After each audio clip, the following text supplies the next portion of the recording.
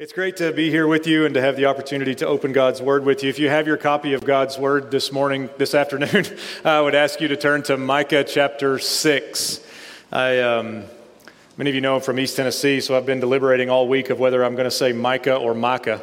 But I think I got that one out correctly, so there you go. If you turn to Micah 6:8, this is a familiar passage to us. Many of you know this one, the concept to do justice, to love kindness, and to walk humbly with your God. But before we get there, I want you to think with me for just a moment about the Grand Canyon.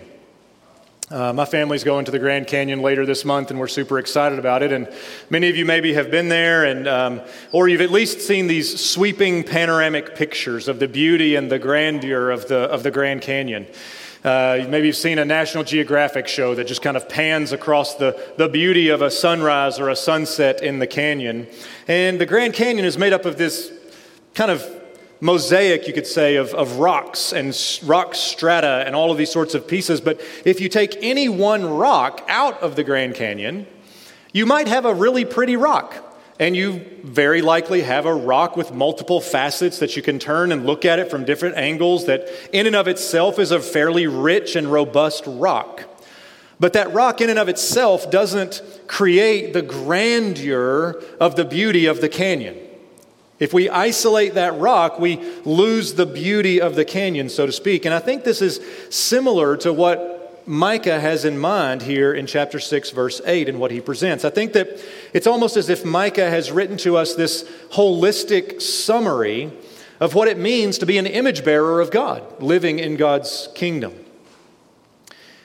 So, in some sense, yes, doing justice is part of that. But if all we do is justice, then I think we're going to be skewed as Christians. We can't represent that full grandeur of life in Christ if we only do justice, but also if we only love kindness, and we never actually act on that love of kindness. Then we also present this skewed picture of the Christian life, this skewed picture of the covenant relationship of God and its effect in our lives to then turn and reciprocate that love. And so Micah combines these three phrases, do justice, love kindness, and walk humbly with your God, in a way that when combined, they create this beautiful, rich, full, this robust, I'm trying to think if I can come up with some more of them here, this beautiful picture of what the Christian life looks like. And just like you can't isolate a rock from the Grand Canyon and still have the whole canyon, so also I would argue you can't isolate any one of these phrases and still have what Micah calls good. They're all logically and intricately related. So this morning we want to dive into these things. We want to look at these three aspects of what God requires. But before we get too far into those things, I want to look first at Micah 6:8 within its context. I think it's important to understand this book as it is presented in chapter 6. Now, Micah was a prophet of the mid-700s BC. Not going to be a test on this, but what that means is he was a close contemporary with Isaiah, a prophet that we may be more familiar with. And like Isaiah, particularly think of Isaiah chapter 1, one of the main issues that Micah confronted was the concept of just paying lip service to loving God by bringing sacrifices, by performing offerings and festivals, all of these things. But they didn't actually live a life that was devoted to the Lord.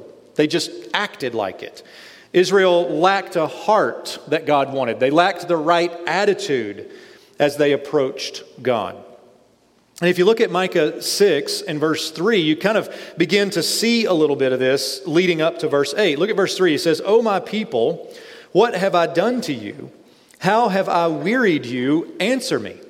For I brought you up from the land of Egypt and redeemed you from the house of slavery, and I sent before you Moses, Aaron, and Miriam. O my people, remember what Balak, king of Moab, devised, and what Balaam, the son of Beor, answered him, and what happened from Shittim to Gilgal, that you may know the righteous acts of the Lord." Notice that the Lord answers his own rhetorical question about how have I wearied you by saying, I haven't actually wearied you. In fact, his answer is, Not only did I not weary you, but I actually worked miracles on your behalf for your good and for your protection and for your redemption. He redeemed them from Egypt in verse 4. He gave them leaders like Moses and Aaron to take them through the wilderness. He made Balaam, a pagan prophet, speak blessings over them when Balak intended curses. In light of all of these ways that God demonstrated his loving kindness to his people, his point here is that their behavior is their own responsibility. I have not wearied you. I have been a blessing to you. I have blessed you. So now the wrong attitude with which you come to me, it's on you. It's your responsibility. As the passage continues in verses 6 and 7, Micah he kind of begins to play this part of a questioner. So you kind of think here of an Israelite who would maybe be asking these questions, but Micah is presenting these questions to kind of represent that Israelite. Micah himself is not asking these questions, but here's what they are. With what shall I come before the Lord and bow myself before God on high? Shall I come before him with burnt offerings, with calves a year old? Will the Lord be pleased with thousands of rams, with 10,000s of rivers of oil? Shall I give my firstborn for my transgression, the fruit of my body for the sin of my soul? So his first question then is, okay, what do you want me to bring? What do you want me to do? In light of this covenant faithfulness you've shown to me, what do you want me to bring to you? Verse 7 gets a little more outlandish. Do you want me to bring thousands of rams and 10,000s of rivers of oil? This would be a sacrifice that only a king could bring. What do you want? Do you want me to bring a king's offering to you? If that wasn't outlandish enough, the second part of verse 7 gets just downright ridiculous. Do you want me to sacrifice my firstborn? Would that satisfy you? This is the attitude with which Israel is coming to the Lord in Micah's day. Now, it's easy for us to look at the people of God at that time and point out how flagrant their sin was and how just downright stupid it would be to ask these kinds of questions.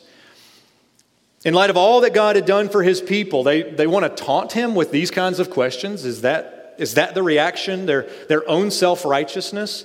And we look at that and we're very often disgusted by that kind of reaction to God's faithfulness. However, I think if we dig deep enough, many of us struggle with this same desire for self-righteousness, and it's often very, very hidden. We have trouble just reveling in the grace and the kindness that God has shown us in Christ. We still seek to find ways to feel better about the fact that God has given us free grace in Christ. We have trouble just accepting that gift very much. We feel the burden to say yes to every opportunity so that we can be the point man, the one that everybody looks to. And what we do is we find ourselves on the hamster wheel of the Christian life, just exhausted, rather than resting in the glory of God to fuel our obedience. Now, I'm right there with you this afternoon. We're way too smart. We're way too smart to ask God, what sacrifice do you want me to bring? But many of us still find ourselves trying to work for our salvation or at least evaluating our standing before God based on our performance. That is exactly the mindset that Micah is addressing here. The point is not what can you bring to God. The point is, how does a covenant relationship with God then empower your life in that kingdom? And so then if you look at verse 8, he has told you, O man, what is good. And what does the Lord require of you but to do justice and to love kindness and to walk humbly with your God? And that's the verse that we're so familiar with. So what does the Lord require of you? What is it that God wants from you? I'm now going to give you that answer. In light of all of his kindness and faithfulness in redemption, this is going to be what is good. And I want you to notice the next word. The next word is but. And I don't know how many of you came to church this afternoon and thought you were going to analyze the grammar of the word but here you go. Okay, if it's in a question like this, it works. What does the Lord require of you? But you could also substitute the word except. What does the Lord require of you except? And then he lists those things. So if you kind of rearrange that a little bit and state it positively, not as a question, you would get this. The only things that the Lord requires of you is this. Not the sacrifices, not the rivers of oil, not the firstborn, not the things. This is what God requires of his people. And In other words, we get the very things that God is expecting based on this long history of covenant relationship with his people. So when we come to the Bible and we look for what does a relationship with God through Christ look like, the answer is this: to do justice, to love kindness, and to walk humbly with your God. Now, I know that takes some unpacking, and so that's where we will go next. The first phrase that we want to look at here is to do justice. And before we get too far into this particular topic, I want you to know that I realize that this word justice could be a trigger word in our culture, in our society today. I know that there are conversations that could be had on the entire spectrum of this topic that may take us weeks to iron out, and some of those conclusions we may just have to agree to disagree on. I realize that there are extremes on both sides of this conversation, and so I would start this whole thing with saying, if you have any questions or comments, you can direct those to Dr. Cook. He would... the way I imagine this going is he'll deflect them to Jeff, and then Jeff will deflect them to Drew because Drew's leaving, and we're like, we'll just let him deal with it.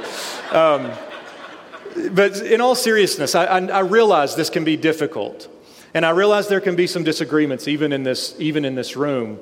But the one thing that we cannot disagree on is how this word is defined in this context, in Micah, in Scripture.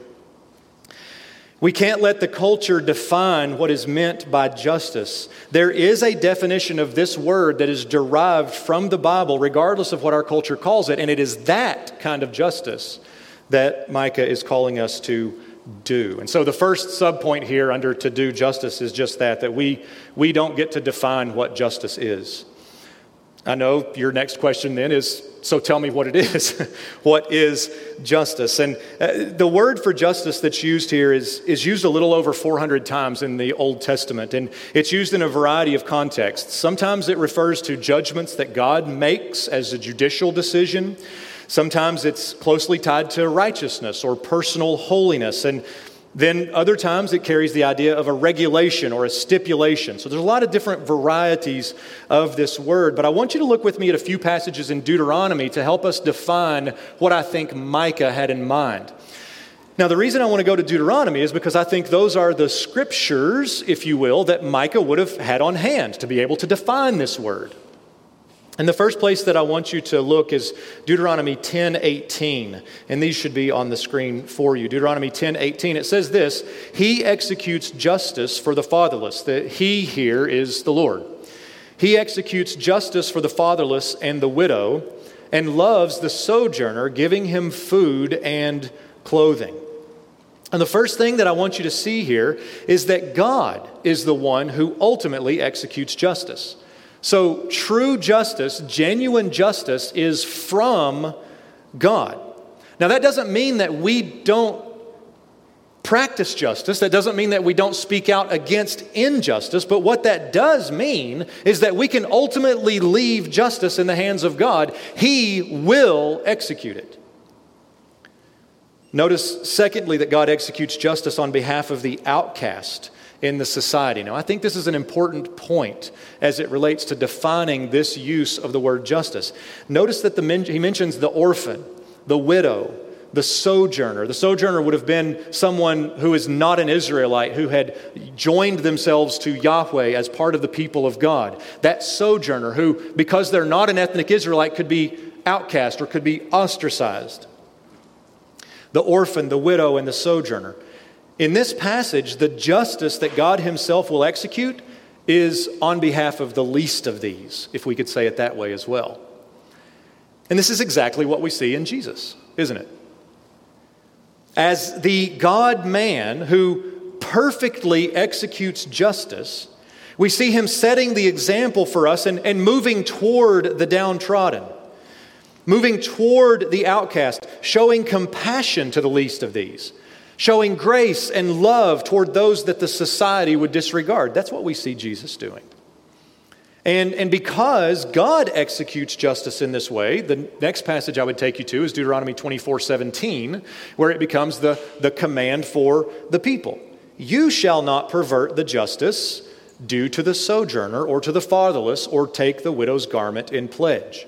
And in the rest of the context of Deuteronomy 24 right there, in the rest of that section, the passage indicates that perverting justice, in at least one sense, would be scavenging the corners of your field so that the widow and the orphan and the sojourner could not glean those edges of the field. That would be categorized as perverting justice here. So perverting justice would be acting selfishly in a way that you intentionally isolate and exploit the least of these.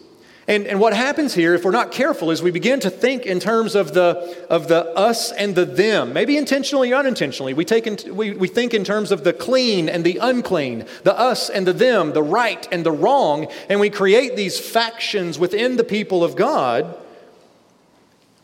and forget that justice is actually caring for the least of these. It's going to care for those who the society would deem as destitute or ostracized. The kind of justice that Scripture conveys here is not one that seeks to be the loudest voice in the cultural conversation. It's not the kind of justice that seeks a platform to just deride everyone who disagrees with you. The kind of justice that Micah has in mind seeks to love and to serve the least of these, to bear that burden of those who are destitute and cannot advocate for themselves. Interestingly enough, another place in the Old Testament where all of these same ideas are combined is in Leviticus 19. Now, I know you guys are all fresh up on having read Leviticus 19, but you know this passage because at the summary of all of that, Leviticus 19:18, at the end of that passage, it says this: love your neighbor as yourself. It's really interesting since that's kind of how Jesus summarized all of these same ideas. So the kind of justice that Micah has in mind here seeks to serve one another, to love one another. It seeks to advocate for the least of these. It seeks to love other people the way you want to be loved. It's the kind of justice that is fueled by compassion, not by rage. So that's what it is. But I would also argue that this kind of justice seeks to resolve injustice by actually getting involved and by actually doing something on behalf of the least of these. And this leads us to the next subpoint that we must actually do justice. Talk is cheap. This passage says, what does the Lord require but to do justice? We have to actually do it. If we just talk about it, it's cheap. John Bloom wrote an article at Desiring God where he's kind of reflecting on Micah 6:8, and he presents some ideas along this same line. He says this: Micah 6:8 exposes me. I can love abstract ideas of justice and kindness and neglect their concrete expression. It admonishes me. I cannot do justice or love kindness without loving real people. It humbles me, which is just what the doctor ordered if I am really ready to walk with him. It's much easier to love justice than to do justice. It's much easier to rant against injustice than to take meaningful action to stop it.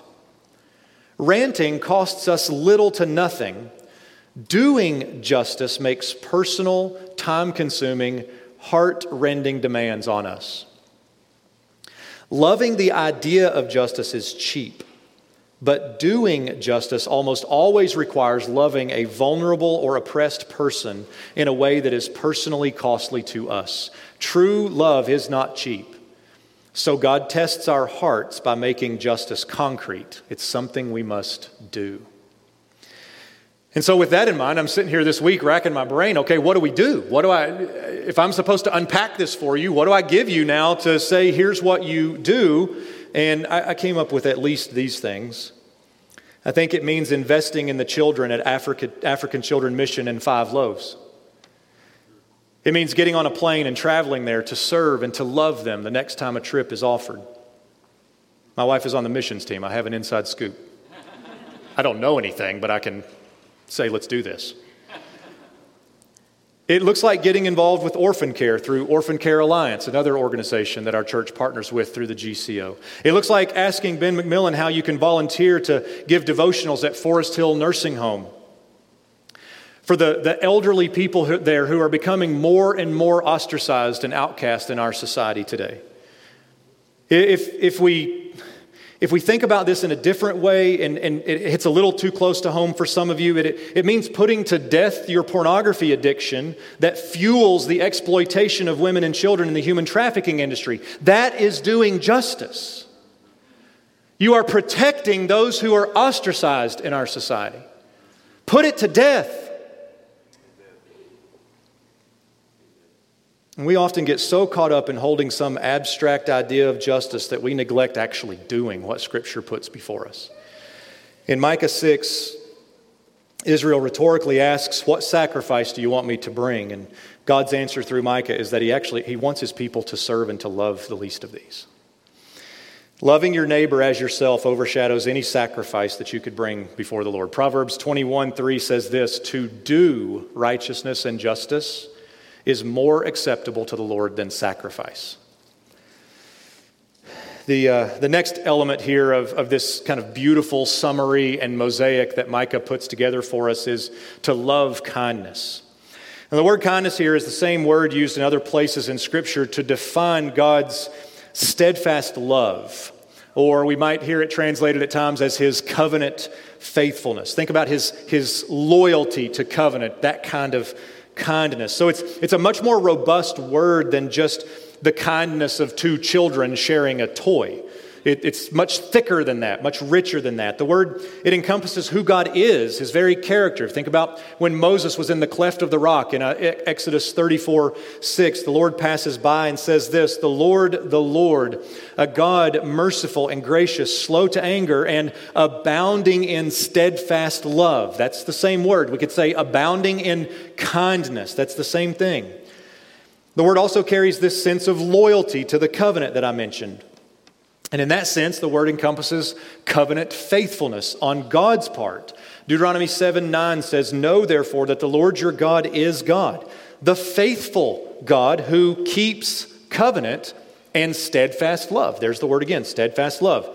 Lamentations 3:22, "The steadfast love of the Lord never ceases." We could put in there, the kindness of the Lord never ceases. The covenant faithfulness of the Lord never ceases. The loyalty of the Lord never ceases. All of those are the same idea. This is a much more robust word than just kindness. So what does that mean then?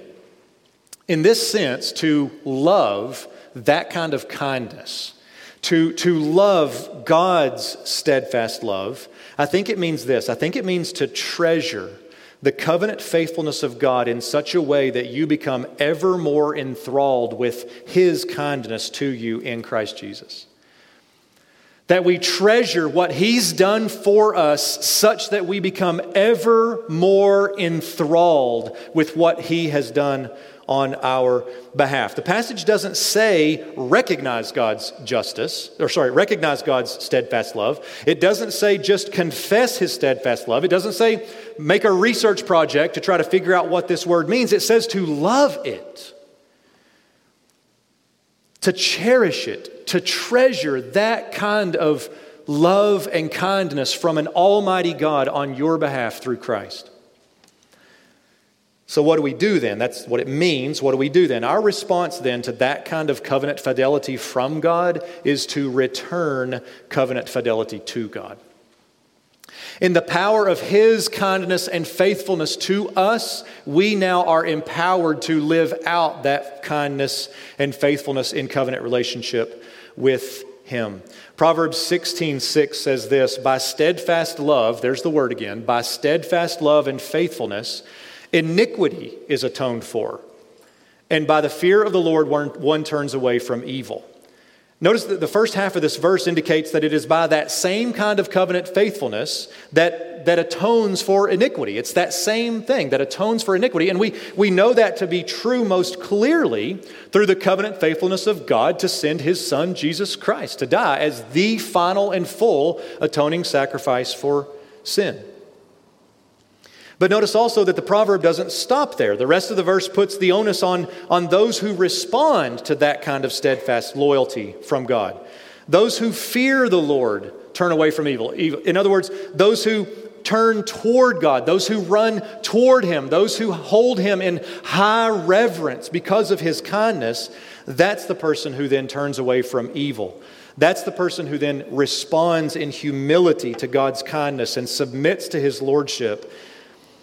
And it's that person then that grows in Christ likeness as they turn away from evil and actually do justice. In other words, if any of us are going to actually do justice as God commands through Micah here, we have to be enthralled with his steadfast love shown to us in Christ. That steadfast love of God demonstrated toward us is what fuels our turning to the least of these in order to serve and to love them as we love ourselves. The last element here of Micah's mosaic is to walk humbly with your God. Walking here, I think, implies certainly active obedience. If we think about the word walking and this idea of active obedience in the book of Deuteronomy, it conveys a way of life that coincides with the statutes and the commands that God has given. You hear it in the book of Deuteronomy as to walk in his ways. Paul uses this kind of analogy of walking also for the Christian life in Galatians 5:16. But I say, walk by the Spirit, and you will not gratify the desires of the flesh. Ephesians 2:10 says, for we are his workmanship, created in Christ Jesus for good works, which God prepared beforehand that we should walk in them. So this walking with God is a way of life that has been transformed by the covenant faithfulness that God has shown to us. It's a way of life that follows a consistent pattern of doing justice and seeking the good of our neighbor precisely because God has freed us to do so in Christ. It's a walking that seeks to turn away from evil and to do good, but in the power of the Spirit, not on your own terms. It is an active obedience, but not just do we have to walk actively, but we have to walk humbly. To walk humbly here means to walk with wisdom and discretion.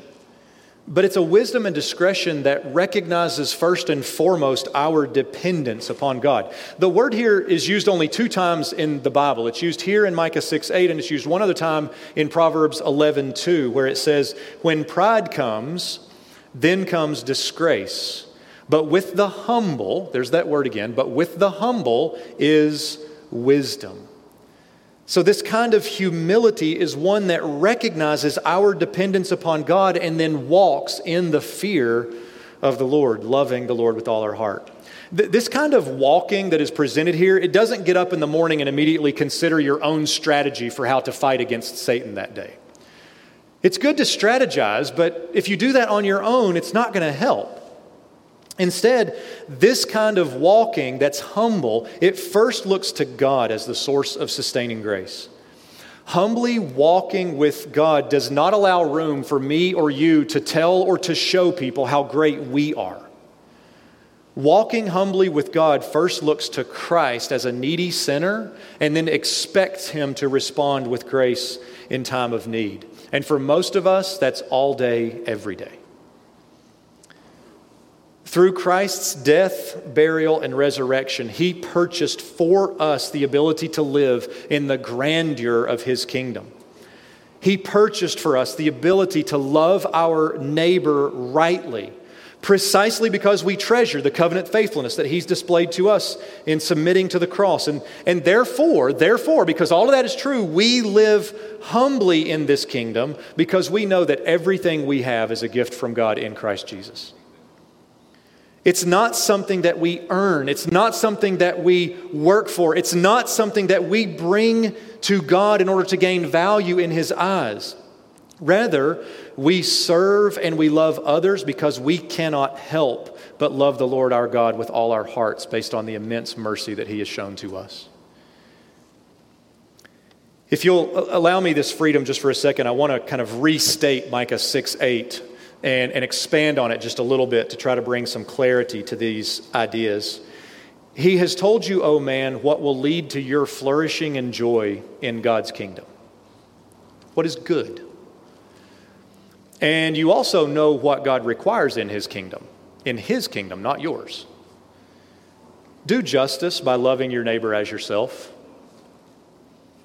Love the Lord your God with all your heart and with all your soul and with everything that you can conjure up. And then go live out your own covenant faithfulness to God by dependently clinging to His sustaining grace.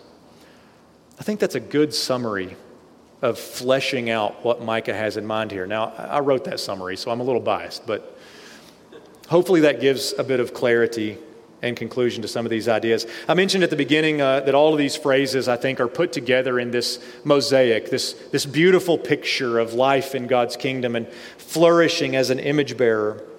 And like that rock in the Grand Canyon that can't be removed and still, in and of itself, it doesn't present the beauty. You also, if you try to remove all those rocks, the more you remove, the less beautiful it becomes. And in a similar way, I have this diagram that I want to show to you that kind of summarizes these ideas and shows you by picture how I think these ideas have to all be intermingled together. They're all kind of working together in this beautiful mosaic that maybe like a kaleidoscope just kind of gets turned and shaped in different ways, but is still presenting that beauty of the whole.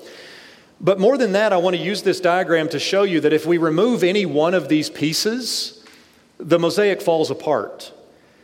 So if you remove, we'll start with the next one. If you remove to do justice, Proverbs 28:5 classifies you as evil or wicked. Proverbs 28:5 says, evil men do not understand justice, but those who seek the Lord understand it completely. In other words, if you don't understand what Micah means by justice, if you don't understand that it has an idea of reaching out to the least of these, and then you don't do that, this proverb classifies us as wicked or evil.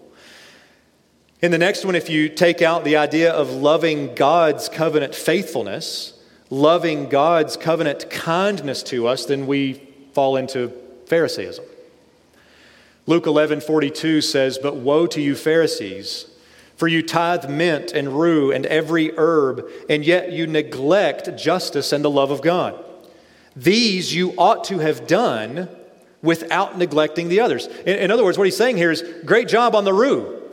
Great job on the herbs. Great job on bringing the mint. Great job on bringing these things. You should have done those without neglecting the others, but the problem is you have neglected the love of God. You're doing things, but out of the wrong motivation. There is a love of God that has been shown to you in Christ that then motivates your love for others. And if we rule that out, then we become Pharisees. And the last one here, if we remove walk humbly with your God, Proverbs 28:26 says that we're a fool. Whoever trusts in his own mind is a fool, but he who walks in wisdom will be delivered. In other words, the one who walks in the fear of the Lord. The one who walks humbly with Christ and in the power of Christ. That person will be delivered both from the eternal consequences of sin and from the moment-by-moment temptations that would seek to draw us into sin and folly. So in light of this beautiful mosaic of life in God's kingdom, my prayer is that God would give us the grace to humbly walk in His sufficiency, so that as we treasure His kindness more and more through Christ, that we would be motivated and empowered to love the least of these as we love ourselves. I think that is what God requires. This is that interconnected beauty of justice, kindness, and humility. Let's pray together.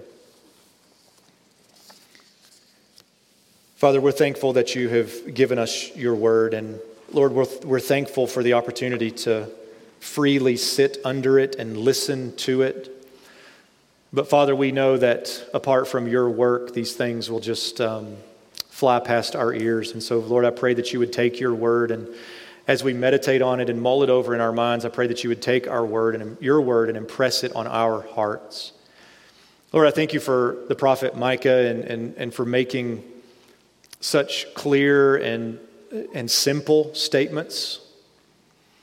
But Lord, even though they're simple, we also recognize that they're not easy. And in our frailty and in our weakness, Lord, we ask that your Spirit would help us with these things, that your Spirit would help us to love the least of these, to help us to love our neighbor, to help us to love those people who may seem unlovable. Lord, help us with that. Lord, help us to be ever more enthralled with your grace and kindness to us in Christ. Lord, help us to love your covenant faithfulness. And Lord, give us humility. We pray by your Spirit that you would give us humility, that we would not rest in our own power to earn favor before you, but that we would rest in the sustaining grace and power of our Lord Jesus Christ. And we pray, Lord, that you would do these things for the sake of your kingdom, that you would do these things for the sake of our Lord Jesus Christ, that you would do these things for the great name and exaltation of Christ. And it's in his name that we pray. Amen.